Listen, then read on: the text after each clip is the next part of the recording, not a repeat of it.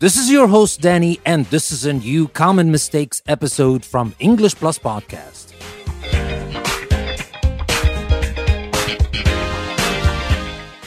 In today's episode, we're going to talk about common mistakes we usually make using the word vote. So, without further ado, let me start with our common mistakes and let me explain to you how you can spot the mistake and, more importantly, how you can fix the common mistakes.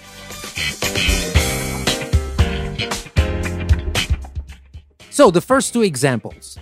Next year, a new president will be voted. And another example. On the day of the vote, they couldn't be bothered to go and vote. Well, this one sounds awkward. You can tell there is something wrong in this sentence. Well, obviously, the use of the word vote here is wrong. Now, let me talk about the word vote. What does it mean? Now, vote means show which person or which course of action you prefer, especially by marking a piece of paper or raising your hand. For example, who will you be voting for at the next election? That's fine. You can use it this way. Or 53% of Danes voted in favor of the Maastricht Treaty. That's also okay. So this is how you can use the word vote, but you can tell that we use them in a different way and obviously in a wrong way. So what do we use instead? I will introduce you to two different words, maybe not new words for you, but two words that we should have used instead. The first word is elect, not vote, elect. And that means to choose a leader or representative by voting.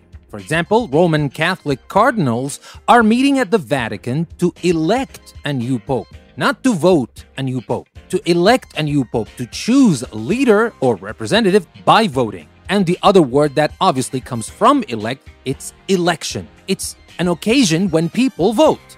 For example, who's going to win the next election? Not the next vote, the next election. It's the occasion when people vote. So let's go back to those two examples I gave you. The first example, I said next year, a new president will be voted.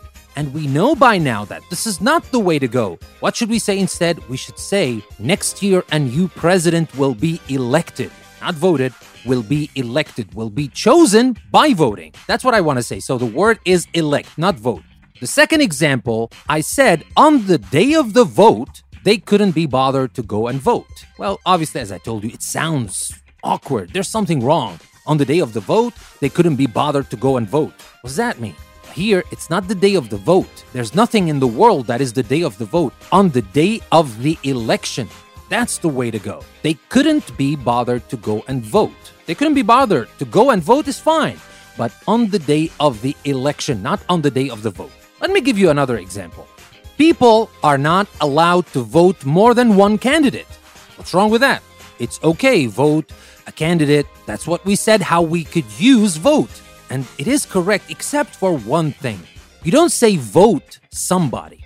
You vote for somebody. You should use for after vote. So instead of just saying people are not allowed to vote more than one candidate, you should say people are not allowed to vote for more than one candidate.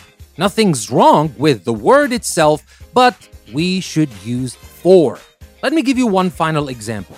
Every night they voted what they would do the next day. What's wrong with that? Should we say for? Maybe we should say every night they voted for what they would do the next day. Well, not exactly. If you are talking about a particular question or issue, you say vote on. Remember, in the example before, I was talking about a person. So I said vote for somebody, but vote on a particular question or issue. Obviously, we cannot just use vote just like that. We need a preposition after it. But here, because we're not talking about a person, we're talking about a particular question or issue. And here, the question or the issue is what they would do the next day.